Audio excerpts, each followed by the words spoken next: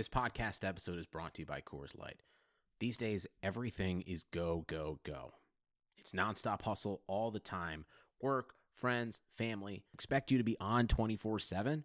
Well, sometimes you just need to reach for a Coors Light because it's made to chill. Coors Light is cold lagered, cold filtered, and cold packaged. It's as crisp and refreshing as the Colorado Rockies. It is literally made to chill. Coors Light is the one I choose when I need to unwind. So when you want to hit reset, reach for the beer that's made to chill. Get Coors Light in the new look delivered straight to your door with Drizzly or Instacart. Celebrate responsibly. Coors Brewing Company, Golden, Colorado. The Chase Thomas podcast. My nephew needs me to record. See, I already hate it. I hate it. All right. We're back on the Chase Thomas podcast. It's been a week. I am about recovered from a terrible throat thing. I can go ahead and confirm that an abscess on your tonsil is not an enjoyable thing, especially when it's there for like multiple days and it turns into a whole infection thing. And during your Thanksgiving holiday week, it's not the best thing. I'm here to tell you that I'm glad that it's over, that I can podcast again, and that my voice is back to, knock on wood, I actually am on wood right now, to 100%. So to get back in the groove with everything in the NBA, it's my man Jovan Buha of ESPN. Jovan, good morning. You're on the West Coast. We're recording this East Coast afternoon, West Coast early morning. I think that's how that works. Yeah, man. Glad to hear you're feeling better. This is very early for me, but I'm being a trooper and fighting through it. So let's do it. Are you a coffee drinker? We've never had this conversation. Yeah, I'm a big coffee drinker. I have not had coffee yet this morning though. But that's fine. So this could be a really weird podcast. No caffeination it could be. Yet. Who knows what Jovan's going to say at this point. All right, man. Well, yeah, I can go ahead and tell you that I would not wish a abscess on a tonsil on my worst enemy. I would not do it. You don't realize how much you swallow until you actually can no longer do it for multiple days. It's a very frustrating thing. It's a very gross, frustrating thing. And I'm not going to, 30,000 billion people suffer from way worse. But I will just go ahead and say, without going into gross detail and 2 minutes in this podcast, not sending everyone away just from our sickness talk. But yeah, it's not great. And I'm glad it's over. And I'm glad I can no longer deal with that. So, you know what, man? This is going to be my attempt at a transition as I shake the rust off. The Los Angeles Clippers might be transitioning from an old era to a team that you're very familiar with. That they're 7-11 right now. Should they trade DeAndre? Trade conversations are starting to pop up a lot more now. Patrick Beverley is now out for the season. They are on their third string point guard at this point. Lou Williams is basically like their de facto point guard. His usage percentage, I think, is like second on the team right now behind Blake. And it turns out that's kind of a bad thing in the Western Conference. And Blake's no longer shooting 40+% from three. And it seems like everything that we were worried about the Clippers going into this year are coming true. Gallinari's going to miss a month early on in the season. Teodosic can't stay on the floor with that terrible plantar fasciitis.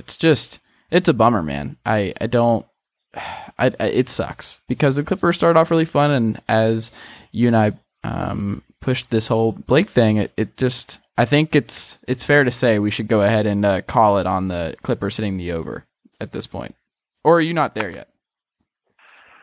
Well, their over was, I think, 43.5. Yeah, it was like a whole game's over 400. I mean, 500. If I want to remember. Yeah, I would say. Yeah, I mean, I'm not gonna sit here and say they're gonna get 44, 45 wins. Like, I think at this point, I would say it's still possible, but I wouldn't give it more than maybe a 20% chance.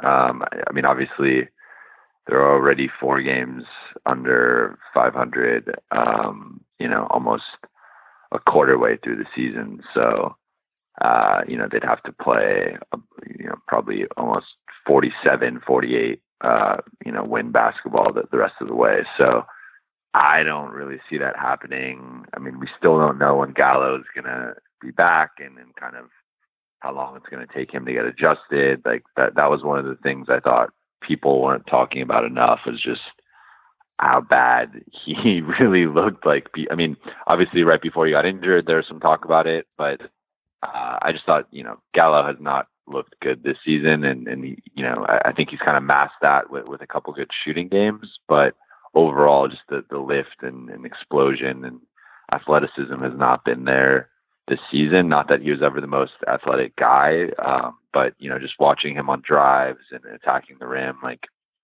he was not getting to the free throw line as much as usual, and just cannot finish as well as I've seen him finish before. So I think that's another big factor. We don't know when Milos is coming back. Like, I think it's still probably going to be a while, so he's going to be missing at least like half the season. I think the frustrating thing is, like you said, we saw the first, I mean, it was only 4 games, but we saw the potential of this team, right? And it was kind of this new identity without Chris Paul, and then Blake Griffin was the superstar and the go-to player. They're running things through him, but it was also kind of an offense by committee, moving the ball, shooting a lot of threes, just getting up and down in transition. Like, and when healthy, this roster can do that, and they have those pieces. They still have, at the time, Pat Beverly and DJ kind of spearheading that defense. So on paper, you kind of look at it and you're like, that I think we kind of agreed, like, that was probably a playoff team if relatively healthy, but, they're down 3 of their opening night starters, who just also so happen to be probably their 3 best shooters and 2 of their 3 or 4 best passers. Like, I don't think this team has the depth to really withstand that. So at this point, like, I think it would have been one thing if it was like Pat Beverly and Wes Johnson, or, Pat Beverly and Sam Decker or something. But for it to be Gallo also, Teodosic also, like, I just don't think they have the depth and the creativity and shooting and ball handling offensively to kind of replace that. So you're putting a huge burden on Blake. If you watch games, like, defenses are just, they're already going to eye in on Blake just because of how much better he is than the rest of the team offensively. But now it's just, if you're a defense, all you have to do is really focus on Blake and Lou Williams. And, sure, Wes Johnson, take 10 threes a game, whatever. Like, you're not going to beat us. Sure, Austin, do your thing. Like, you're not going to beat us. So I just think they're really shorthanded right now. And so it's understandable why they're struggling, right? Like, if you told me this was the roster heading into the season, I don't even think I'd pick them to win 30 games. Yeah. The healthy roster right now. So I think it makes sense. It's just a kind of it's a battle of attrition right now. Like, who's going to come? When is Gallo coming back? When is Teodosic coming back? Can the team stay afloat while those guys are still out? As of right now, it looks like no, but we'll see. I think the schedule is going to lighten up a little bit. And then there's also the whole, like, we're going to talk about, like, there's do they trade DeAndre? Can they stay afloat to prevent a DeAndre trade? Can they stay afloat to prevent Doc Rivers getting fired? I don't know right now. I think, the way things are trending, it looks like both of those are becoming more and more likely every day. So we'll see how it plays out. But like you said, I pretty comfortably take the under right now, and it's looking like this team is, with each passing day, is less likely to make the playoffs. Well, especially when you look at the Western Conference standings now, it's really kind of just gotten itself in order a little bit, where it looks right. Early in the season, a couple weeks ago, the standings were still kind of out of whack, and certain teams were way too high and certain teams were too low. And, like the Rockets, Warriors, Spurs, Wolves, Blazers, and I would probably still throw the Nuggets in there, just seem all like locks at this point to make the playoffs, even without Millsap for several months, which really sucks because the Nuggets were playing really good basketball before he went down. But Jokic is good enough, and the rest of that team is good enough and deep enough to survive and make the playoffs. But then you look at the Pelicans, who are just going to hang around, I think, just because AD and Boogie are so good that it just seems like they can power them to like 500 basketball in the West as long as both of them are healthy. And it just leaves one spot. And that one spot, like the Thunder, are we really going to believe that the Thunder or the Grizzlies are not going to figure it out at some point? I think Grizzlies, who we'll be talking about in a little bit, but the Thunder are 3 games under 500 right now. The Lakers, another team you're very familiar with, 3 games under 500. You never know there, I guess. But the Jazz, they can't score, but they play really good defense, and Donovan Mitchell's fun. But I don't know, even if the Clippers get Gallo back in a month and Teodosic back in January or whenever, I don't know if that's enough. Like, I don't think there's really much room for them to squeeze into that 8 spot. And even if you get to that point, is it really worth keeping DeAndre past the deadline just to get blown out by the Rockets or the Warriors in the first round? I think at this point, the Clippers are suddenly in like this really peculiar situation, because obviously you're not trading Blake or anything, but I do think the DeAndre question is going to get bigger and bigger and more difficult. But I don't think it's that difficult, because guess what? DeAndre Jordan and he's qualifies for the 35% max category because he has 10 years of experience. And that max contract, if he signs it next summer with the Clippers, would be $205 million over 5 years, and he'd be making nearly $47 million when he turns 34. I don't want any of that if I'm the Clippers. And that's not to say that DeAndre Jordan's not a really good player, but does that make sense for them to really double down on the DeAndre Blake era, or do you just kind of trade DeAndre now, see what happens, see what the market looks like, even though I don't think the market for DeAndre is going to be that great.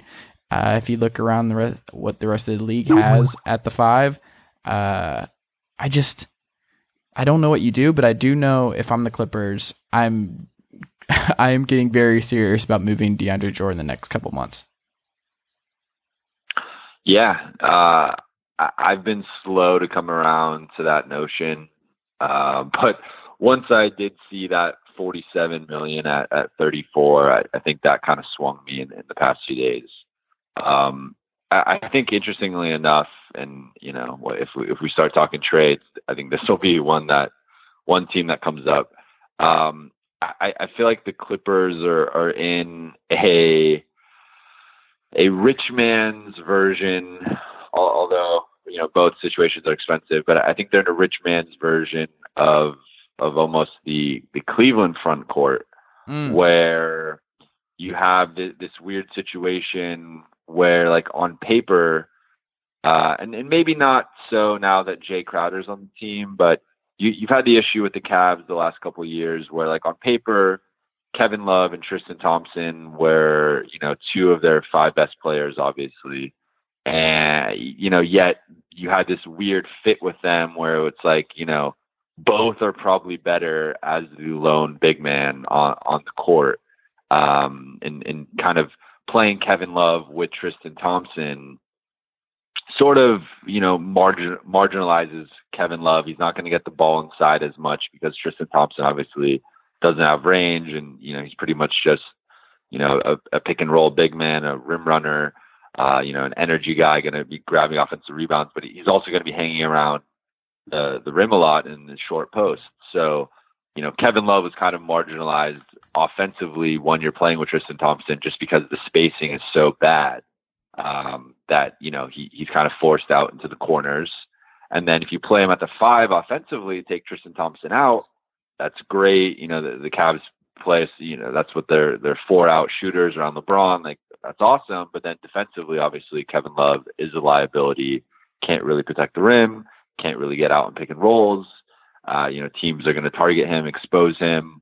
And, on the off chance that a team has a really dominant big man, they're going to feed him in the post. That's a problem. So the Cavs have always been in that weird dance where they're playing offense, defense. Sometimes they're playing those 2 together. Sometimes they're playing one or the other.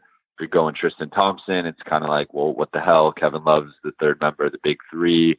You're going Kevin Love. Well, you need a rim protector. You need a rebounder. So I think the Clippers have been in a similar, scenario with again, more expensive guys. Like obviously DeAndre is better than Tristan Thompson. Blake currently is better than Kevin Love, maybe not a few years ago, but I think you've seen like Blake has been pushed out to the perimeter. He's had to become a 3-point shooter. I think it's overall helped his offensive skill set and just helped him become a more efficient offensive player to an extent. But, I think a large part of that is just because DeAndre, again, is really just an energy guy, a pick and roll guy, a rim runner, that Blake had to learn how to shoot threes to fit with DeAndre. If they had Brook Lopez or Marc Gasol or one of these 3-point shooting big men, I think Blake would be playing inside a lot more. And then defensively, you have the same issue. He's not as bad as Kevin Love. I think he is more mobile. He can defend pick and rolls a bit better. He can switch on to wings, but he's not a rim protector. He's not he's actually an underrated low post defender, but I still think, he can get into foul trouble at times. I just don't really trust him doing that. So I think the Clippers, if they're going to, stick with putting a traditional center around Blake, which they might have to do, it might be better to go just a cheaper option and kind of allocate those resources elsewhere. Because if you are committing to Blake DJ long term, like that's kind of it with the money they already committed to Blake. So you're kind of going to be saying like half of our cap is going to be going to these two guys, when really they're not even the cleanest fit. Like defensively, you want a good defensive center next to Blake, but offensively, it really, it's a challenge to kind of figure out the spacing with those two. It kind of marginalizes Blake and doesn't make him as effective as he can be. So I think they need a shooter around him, ideally at that 4 or 5 spot. And I think they're going to have to figure that out. Like you said, I don't think they want to pay him $47 million at 34. DeAndre has been an Ironman thus far in his career, but the one injury can change that. And, we don't know how he's going to age once he loses his athleticism. I mean, I think he's kind of been compared to Tyson Chandler, and you've seen Chandler's actually probably aged better than a lot of people would predict, just because he's so big and long, and still relatively athletic. So I think that's kind of the blueprint for DeAndre. So if that's the case, then, I think Tyson was like 32 or 33 when the Mavs won their title. So, that wouldn't be really out of that, be close to where DeAndre would be at the end of that deal. So who knows, maybe DeAndre is still very effective at that point. But I do think there is some major fit issues here with Blake and DJ overall. And I would not really feel comfortable about committing long-term to that being your top two. I think what you really want, and you did a very good job of masking this fact, is I think you want Tristan Thompson to be close to Khloe Kardashian. I think that's actually what you're suggesting, is making sure that relationship doesn't have the kind of hurdles that comes with an NBA player living away from his girlfriend. Are they married, or is it still girlfriend situation? Or is like, what is the update there? I know you know exactly what's going on there with Tristan Thompson and Khloe. They're still dating. There's been no marriage, but there was like some pregnancy rumors. That's what I thought. Well, and the other thing is that Blake's dating Kendall now, so you would have. And then Chandler's dating the other one, right? Is he not, or is that not Chandler Parsons? Is he not in? He's Kylie. Kylie's dating Travis Scott. Okay, interesting. Well, she's pregnant. That's another pregnancy thing. But I'm sure. I mean, I think there was rumors of Kendall and Chandler Parsons in the past. Okay.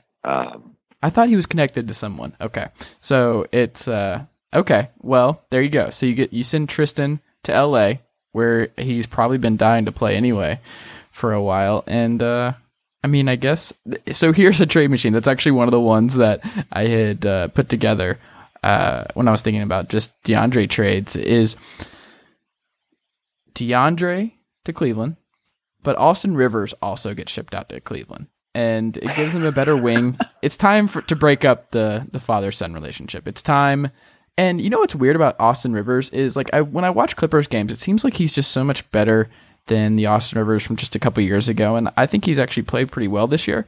But the numbers don't really bear that out, and he has one of the worst offensive and defensive ratings per 100 possessions on the team. I think it actually might be the worst of like their heavy rotation minute players.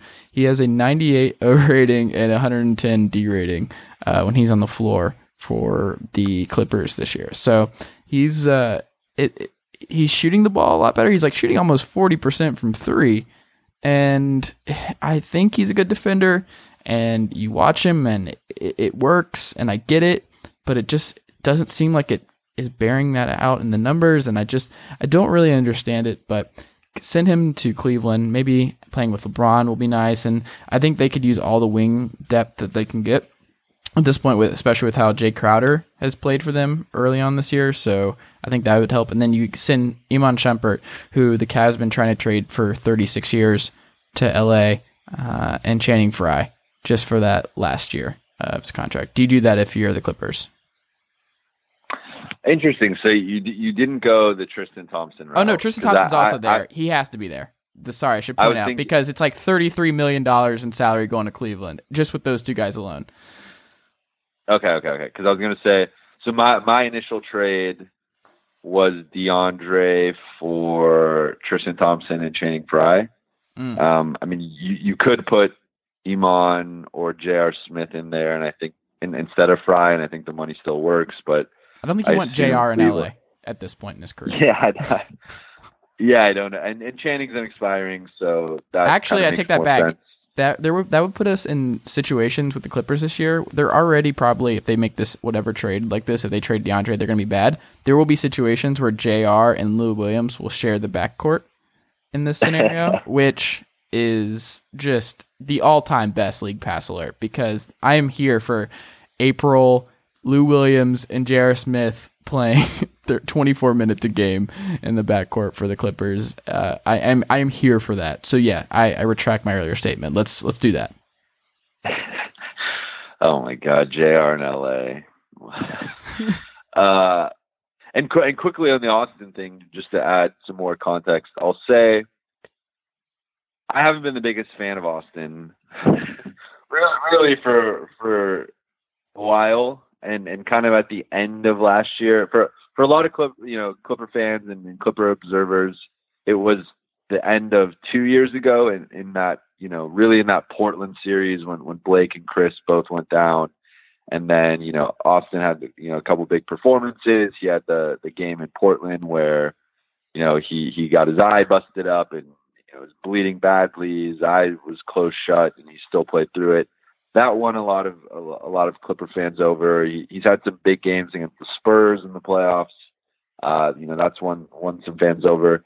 I think he's a really interesting player because, like you said, I think he passes the eye test way more than the statistical test. Like, yeah.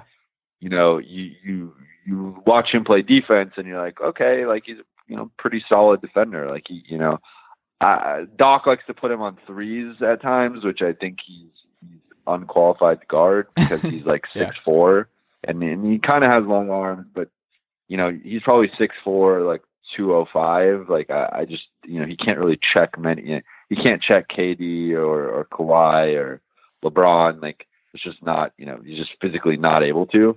But ones and twos, he can pretty much check almost any one or two in the league reasonably well.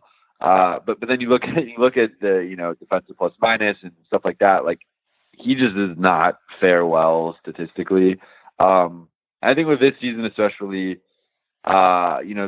his influx in minutes came kind of with the injuries, right?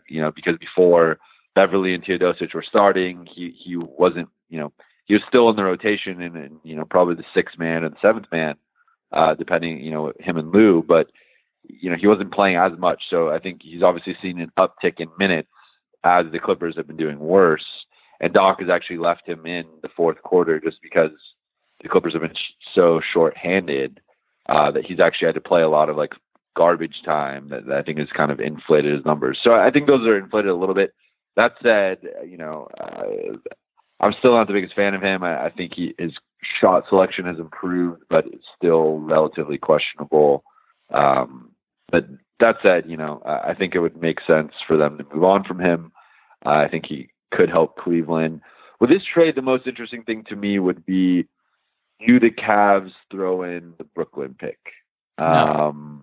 You do not throw the Brooklyn pick for DeAndre Jordan. No way. Exactly. So I guess,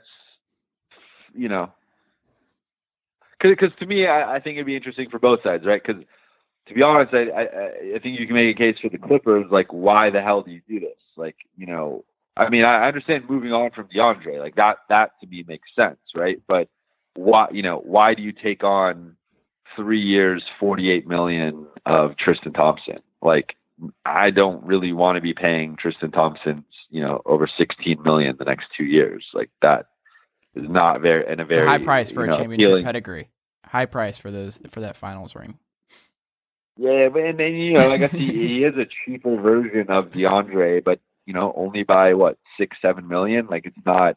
He's under contract, I think, for another year longer. So I guess you have him under team control for a little bit longer. And like you said, it's just nice if whatever they do with DeAndre, if they move him, that getting someone back that can fill in at the 5 so that they can shield Blake, because he's played 98% of his minutes at the 4. I really don't think Doc really ever wants to play Blake significant minutes at the 5. And like you said earlier, like, I think a lot of it has to do with just shielding him from that kind of brutality. And it's probably part like Blake doesn't want to go against other 5s for the majority of the game. And also just like they want to keep him as healthy as possible from a team standpoint. And they just probably prefer keeping him at the 4 and just having traditional 5s next to him. And I guess that makes it complicated as to what they can do with DeAndre, because they ultimately, I would assume, would want someone back. But you know what? They have found one of the bright spots. Willie Reed is a really good backup 5. I like him, and he's been good, I think, for them.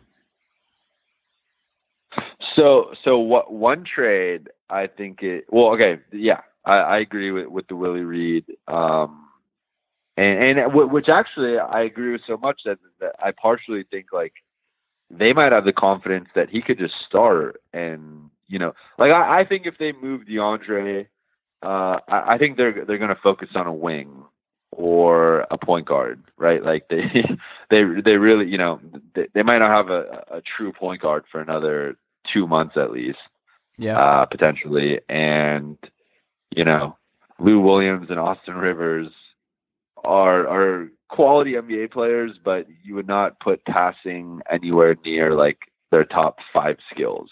I think Lou Williams could pass better than probably most people think, but he just chooses not to. And then Austin has permanent tunnel vision, and anytime he's driving, he's not giving that ball up. But one trade I actually think is interesting that I have not seen anywhere. So this could be a breaking trade machine news. All right, let's go. But I actually stumbled upon it playing 2K franchise mode. Naturally. So it's definitely a realistic trade. Mm-hmm. But one I think would be interesting would be actually a hallway trade. And now I'm not sure what else you'd have to throw in to maybe make this work. I don't know if 1-for-1 would kind of.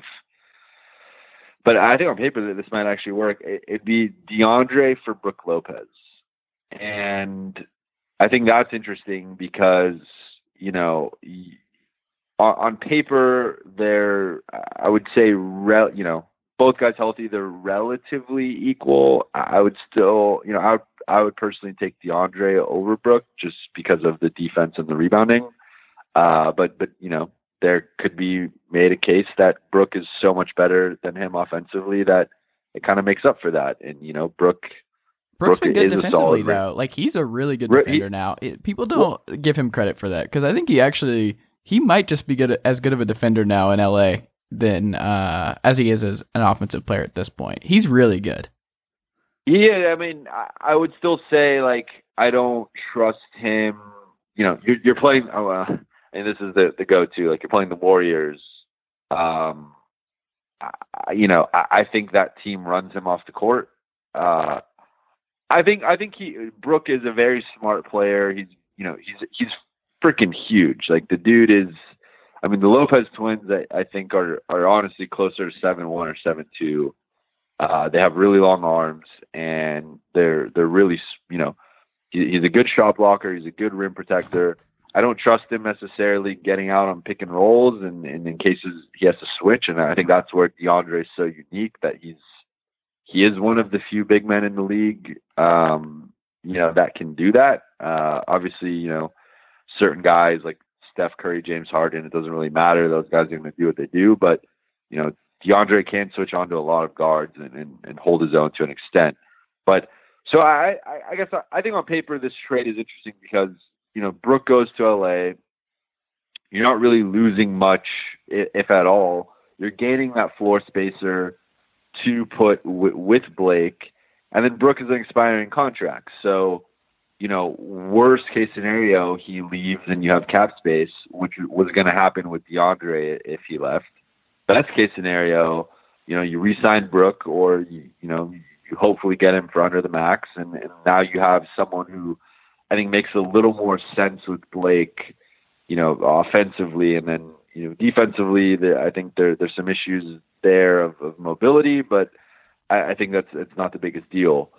And then you definitely have the most fragile front court in the league. I was about to ask you when this was going to come up, because building around Gallo, Brook Lopez, and Blake Griffin is just the all-time heat check trust in your medical staff of just like, we'll be fine. Let's invest in Brook Lopez, Blake Griffin, and Danilo Gallinari in 2017. That is ballsy. Well, and Jerry West, man, you never know. Like Jerry West might just say, yeah, let's do it. Let's go all in. And I also like that you are basically, by doing this trade, the Clippers are already a terrible defensive rebounding team, and just go ahead and add Brook Lopez into the mix for their rebounding woes, and then it's just, I don't think the Clippers actually get another rebound this year. I think that's just the end of rebounding in Los Angeles, other than the 12 minutes that Willie Reed is on the court for them. I think it's good. I love the strategy. Fragile big men and no rebounding. I think this will go well. I think it's a proven championship foundation. But I would agree. So basically, I just think from the Clippers side, right? You're moving on from the difficult decision of either letting. Because I think it's different letting DeAndre walk versus letting Brook Lopez walk. I think there's a difference there, right? Like Brook Lopez, I think pretty clearly you definitely don't want to pay him the max. And I think, he has the injury history. He's already, a little bit older. He's already not the most mobile guy. So he's only going to get, less athletic as he ages. DeAndre, I think there's a conversation to be had. I don't think it's as black and white as he's not a max guy. I think he's close to one. He's a borderline max guy. I just don't know, again, if the fit long-term with him and Blake really makes him a max guy, right? Like, I think if they had kept Chris Paul instead of Blake, I would be much more likely to commit to DeAndre, just because I think that's a more natural pairing, him and Chris versus him and Blake. And from the Lakers side, I think you'd have to do a little bit wink under the table, which of course the Lakers have already gotten in trouble for that, so I think they'd have to be careful. But I think I forget if I'm pretty sure that when teams are making trades like this, you're allowed to have that conversation. So maybe it would be wink, but I think the thing here would DeAndre would have to opt in for next year. So basically, he would not be an expiring deal for the Lakers. They'd be getting him at least one more year.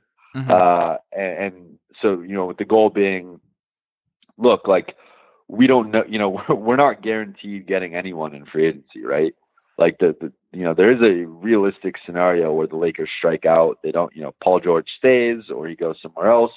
LeBron stays or he goes somewhere else. They have to be feeling pretty good about the Paul George stuff right now. The Lakers front office must just be ecstatic over this first 20 games. It's going as well as it could be, right? Like I think he's been in my opinion, he's clearly been their best player. yet he's also somehow been the most marginalized and almost, kind of boxed into being the third option when it's like, clearly he's their best or second best offensive player, and he's definitely their best. Well, I mean, you could make a case for him or Robertson, but like, all the data suggests, all their best lineups have Paul George on the floor. All their best defensive lineups have Paul George on the floor. I think he's their, I think there's a strong case to be made. He's their best player. Oh, you don't have to sell me on Paul George. I love Paul George, and I think he is he's one of those guys that if he was in the Spurs for the first 8 years of his career, we would all be looking at him close to the way we were looking at Kawhi right now. I really believe that. I think I think, I think he could be better than, like, I think we could be looking at him the way we look at Kevin Durant. Like, I think he has a more natural skill set than Kawhi. I don't know if he's the shooter as KD. Like, I don't think he's as good of a natural shooter as Kevin. And like the thing with Kawhi is such a good ball handler now that I don't know if Paul George would ever get to that point with just how good of a ball. But I do think he is just one of those guys that it's like if he's on the right team coming into the league, I think it's just a different story for him. And I think I don't know, it does not look good in OKC, and I'm not convinced that it gets better. And it's good news for the Lakers because the worse that gets, the better they feel about next summer because obviously they don't have their pick. So I'm the last thing on DeAndre before we move on because I want to throw this out to you, and I think this is actually the solution. I'm really excited about this. All right, he can't be traded yet because he until December for the CBA related reasons, but I think a move with Dallas is the right thing. And I figured out he finally gets to go back to the team that he was thinking about going to a couple of years ago, one of the best off seasons in NBA history. I keep partnering him with like Austin Rivers. I think I just want to really break up Austin Rivers and Doc Rivers. I think it's time to just separate them going forward. But either way, to save them both from themselves, Seth Curry, Wesley Matthews, and Nerlens Noel to the Clippers for DeAndre Jordan and Austin Rivers. Well, I'm on Team Free Nerlens, so I think it's a little bit ridiculous what's happening to him in Dallas. He's not playing. He's getting DMPs for people who are not paying attention to Dallas, which is understandable because they're terrible this year. But he is he's on Coach Carlisle's shit list right now, and he is not long for Dallas, I don't think. Yeah, no, I think he's out of there via trade, or he's definitely not re-signing. Serious question: who do you think's more pissed off right now, Jahlil Okafor or Nerlens Noel? Jahlil. Okay, I think it's Noel. Because I could see I think they're in very similar scenarios because I think Nerlens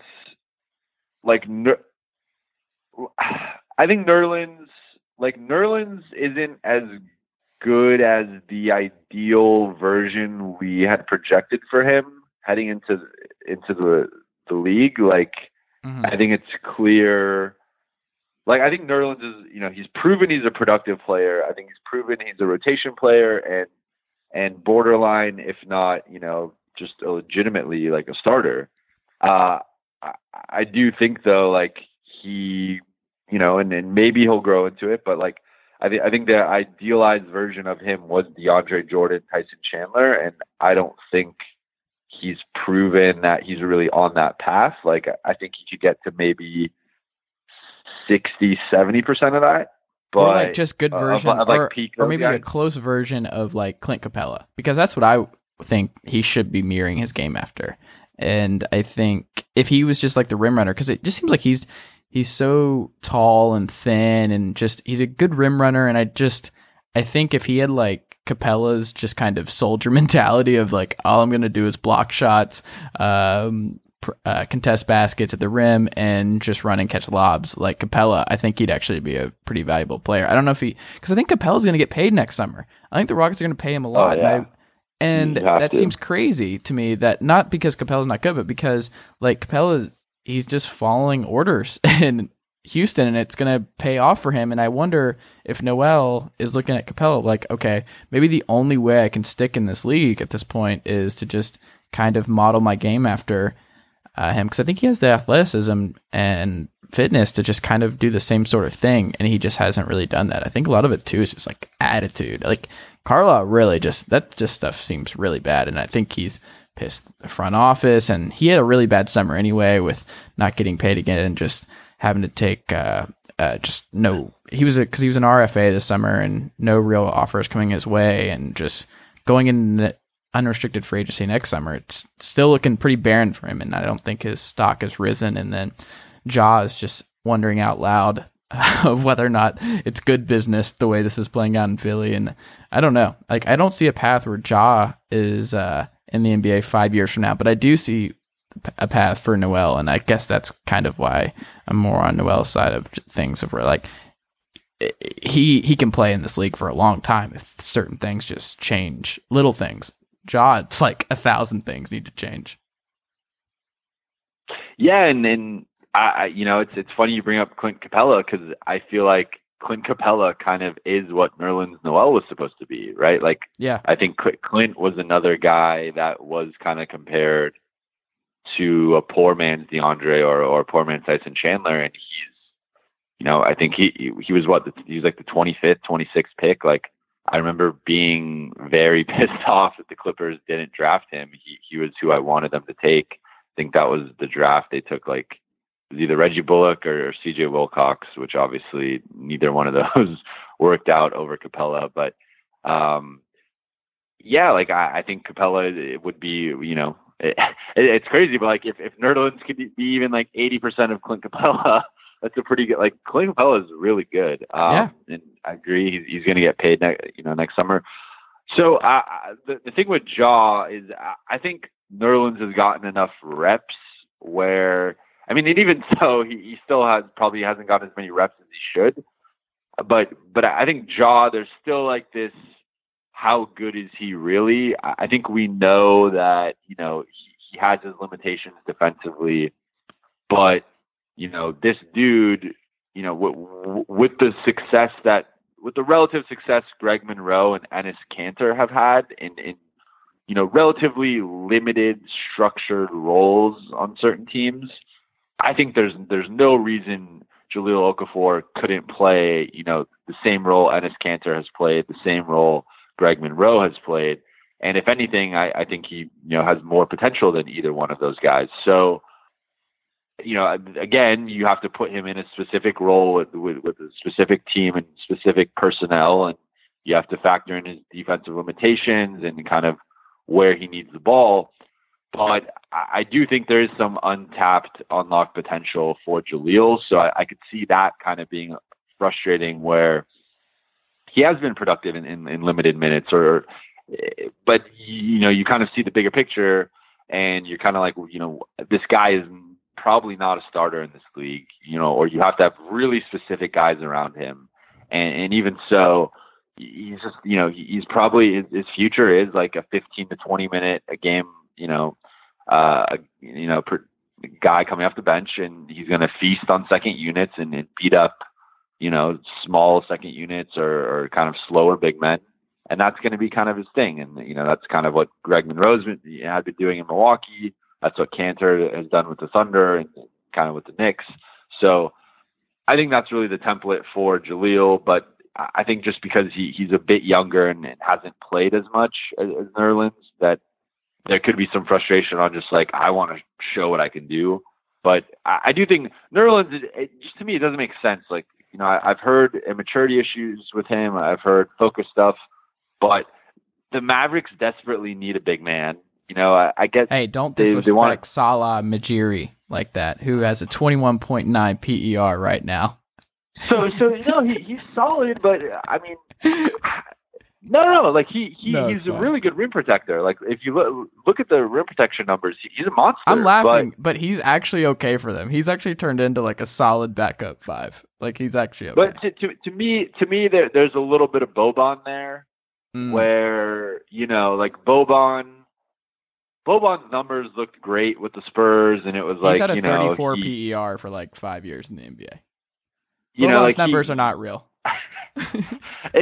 It's like, it's great when you're playing like, 5 to 8 minute stints, and then you're just putting, you're super efficient in really small stints. But I just think, to me, it's a joke. Nerlens, if you were like, ranking the teams that Nerlens Noel should be playing on, or having, 20 to 25 minute role, like Dallas would be in the top 5 to 7. Yeah, I was a big proponent of this trade when they did it. It made a lot of sense. Like, I don't remember anyone out there like, oh, this is a bad idea for the Mavericks. What are they doing? No, it was like, oh, they found their new young Tyson Chandler. Like, this is a good move. Like, there was nothing at the time that would have made you think, oh, this is probably going to end up into disaster, and they're going to get nothing for him. They're not going to re-sign him.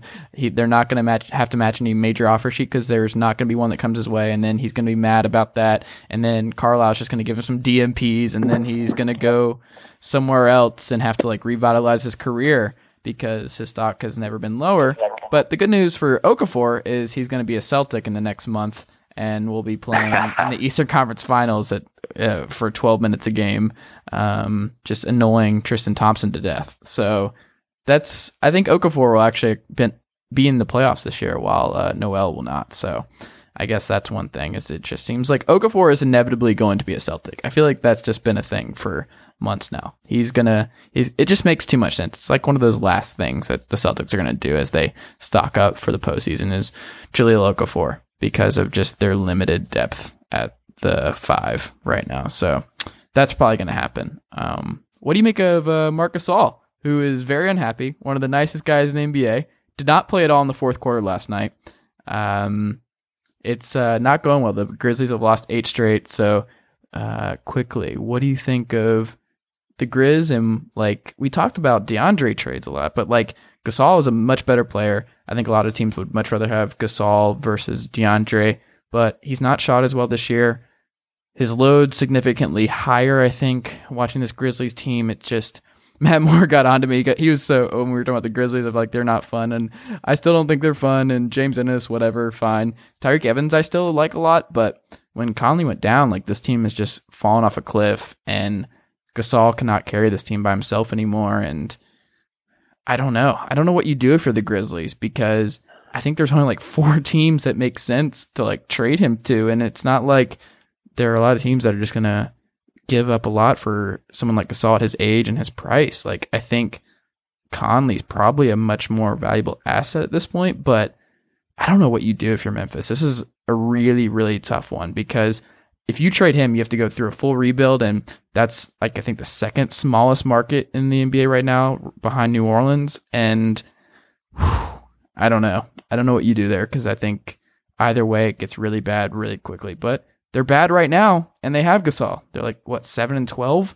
and it just sucks. Like, him not playing the fourth quarter at all last night was not good. I think I saw that they wouldn't have done that to Mike Conley or something. He said something like that. What a weird situation. So I'm gonna defend DeAndre from your slanderous remark right there. It's not slander. Are you gonna? Oh, okay, I'm ready for this. Please go ahead and cape for DeAndre's actually better than Mark. All right, I'm ready. Let me give you the argument. All right. So no, Marc Gasol is a better player. Okay, that's a good start. I think that's very clear. But I think the two things working against Marc Gasol, in relation to DeAndre, like, let's say, it comes out DeAndre and Marc Gasol are both on the trade market. Mm-hmm. I think age, Marc Gasol, so DeAndre is 29, Marc Gasol is 32, going to be 33 in January.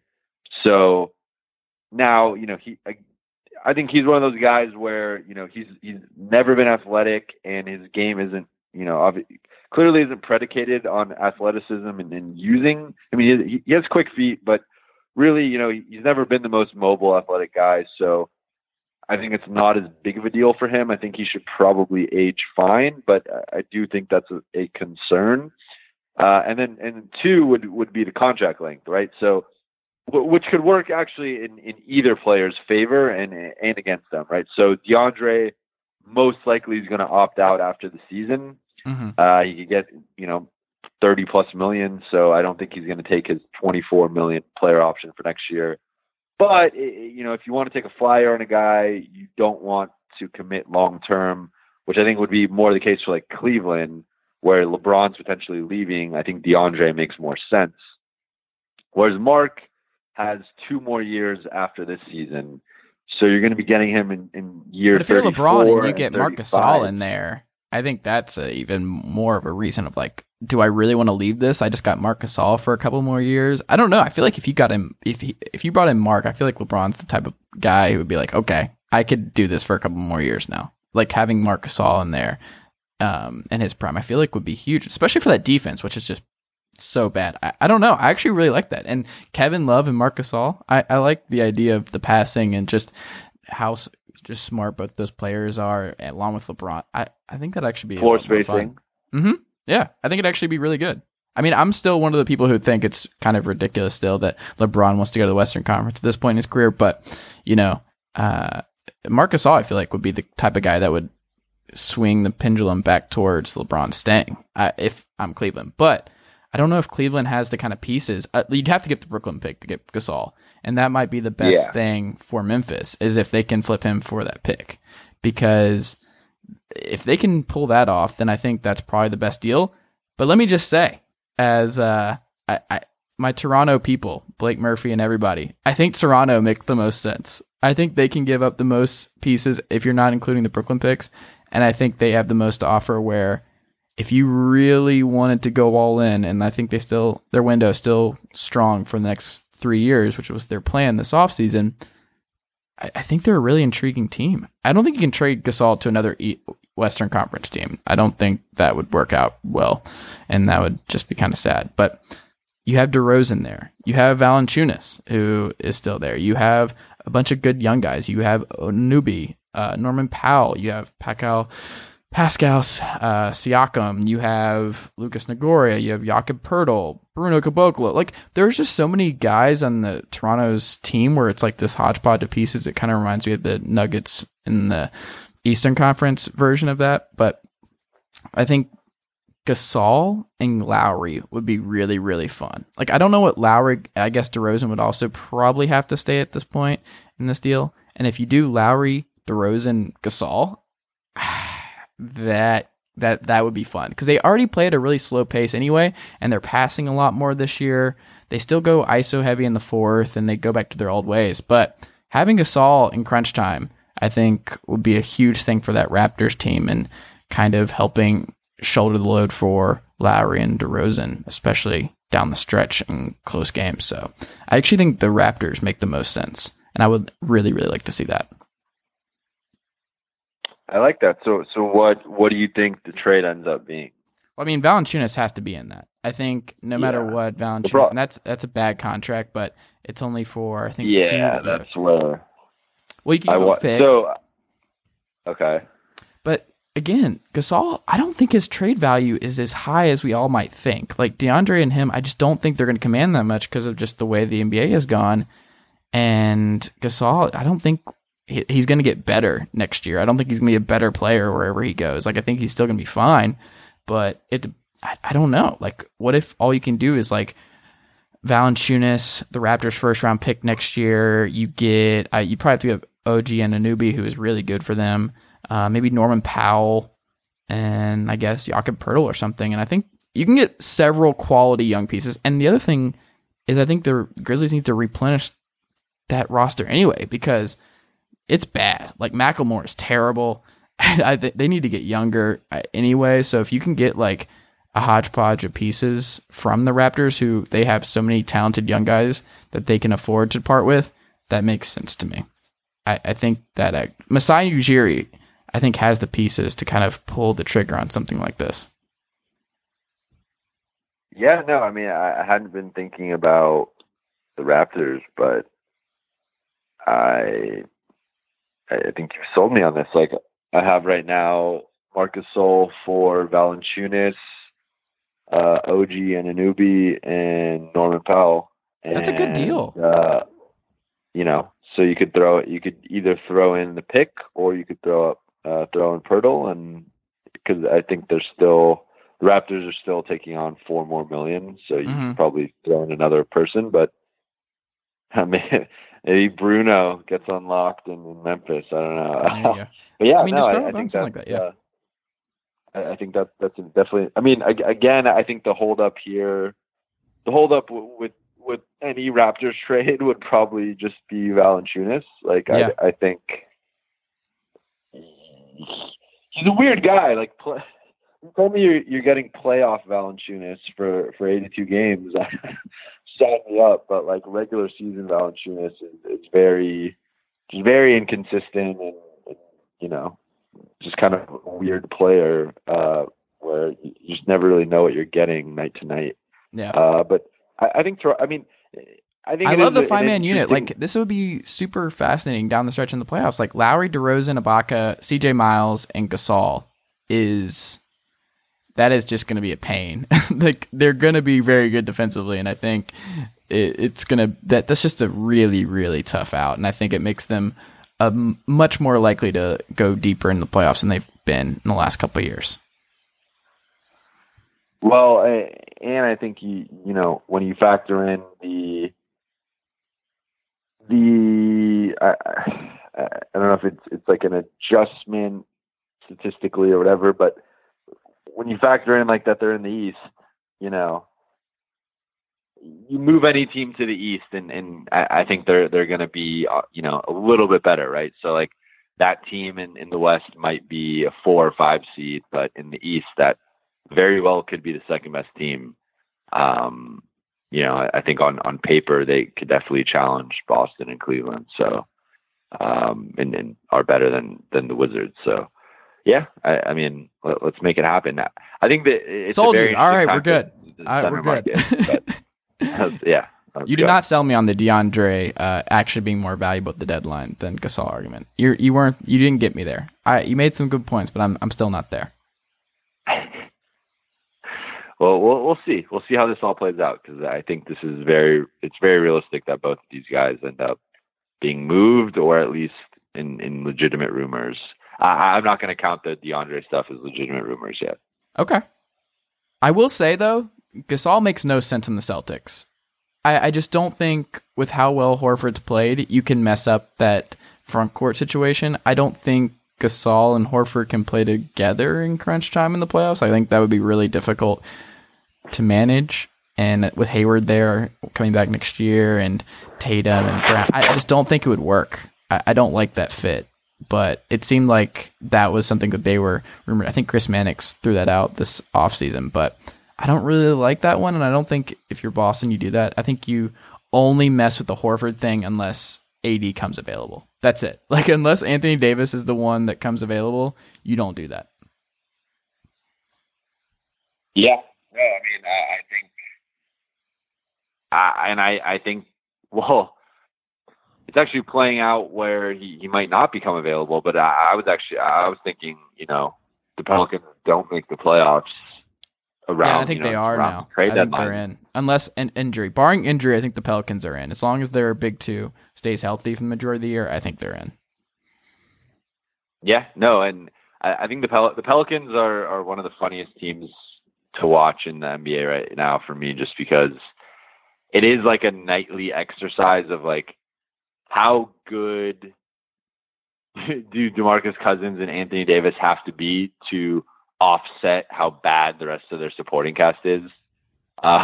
Is Dante Cunningham still starting at the 3? I haven't watched a Pelicans game in a couple weeks. I don't really enjoy it, to be honest. I like watching DeMarcus Cousins just decide to take over games when he wants to, but outside of that, Rajon Rondo and Drew Holiday backcourt is not exactly the most fun thing to do at night and to watch on League Pass.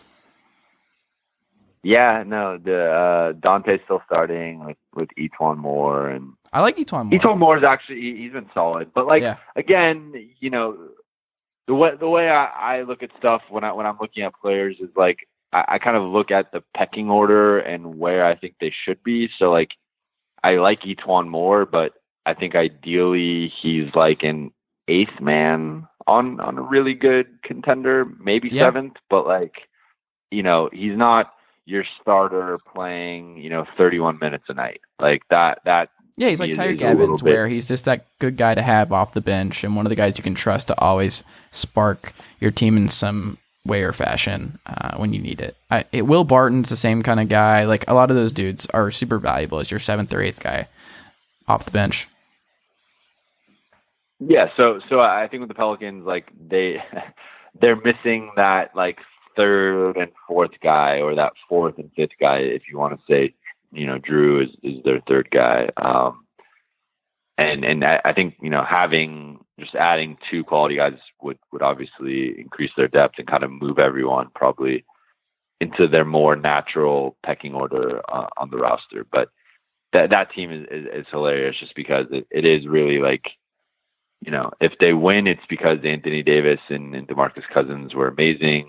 If they lose, those 2 are probably just good, and that wasn't good enough. So I think it's a funny team to watch. Fair. All right, man.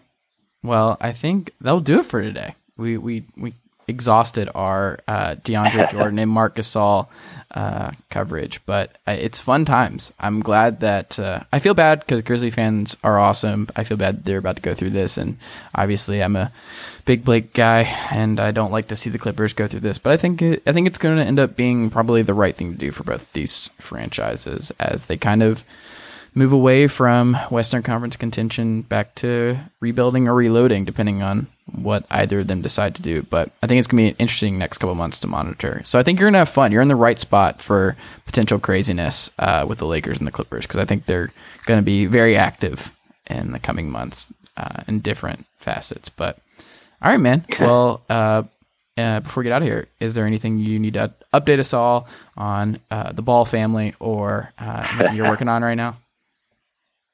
Well, Ball updated in case people didn't see today. They're having a Cyber Monday sale where the Showtime ZO2s, which are the white, purple, and gold Laker colors or Laker home colors, are 40% off. So they are $297 instead of $495. What a deal!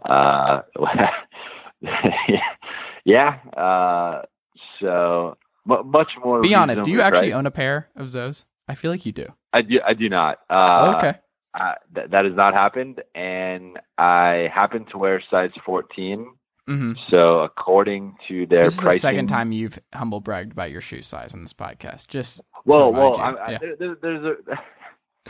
one isn't as much of a humble brag because I'm about to say, according to their pricing, size 14 and above are an extra $200. What? So yeah, so my shoe, you know, would be $695, not $495. So I was already most likely never going to buy a pair at $500, but at $700, I can, you know, safely rule out buying a pair.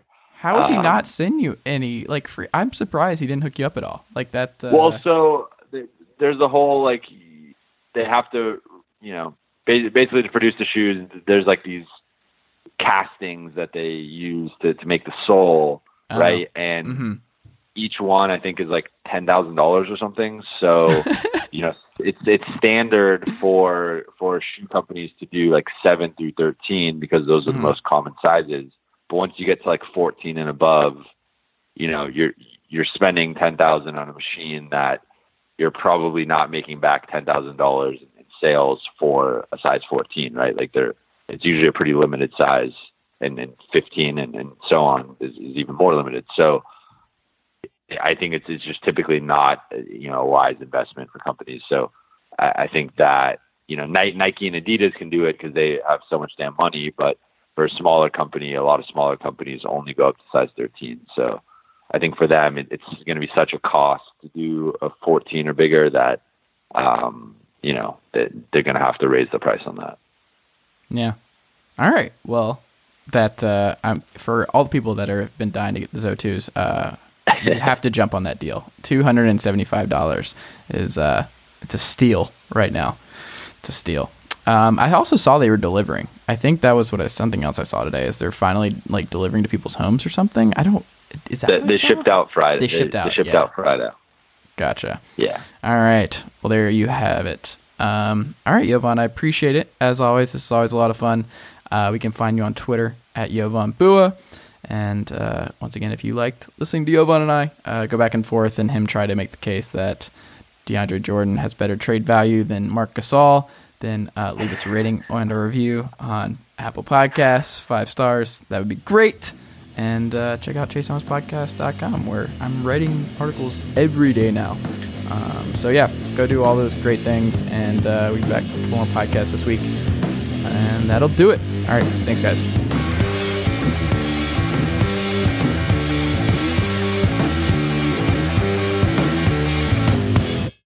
Nobody builds 5G like Verizon builds 5G, because we're the engineers who built the most reliable network in America. And the more you do with 5G, the more building it right matters.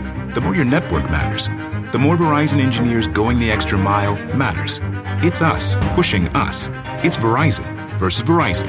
5G built right from America's most reliable network. Most reliable based on rankings from RootMetrics second half 2020 U.S. report of 3 mobile networks. Results may vary. Award is not an endorsement.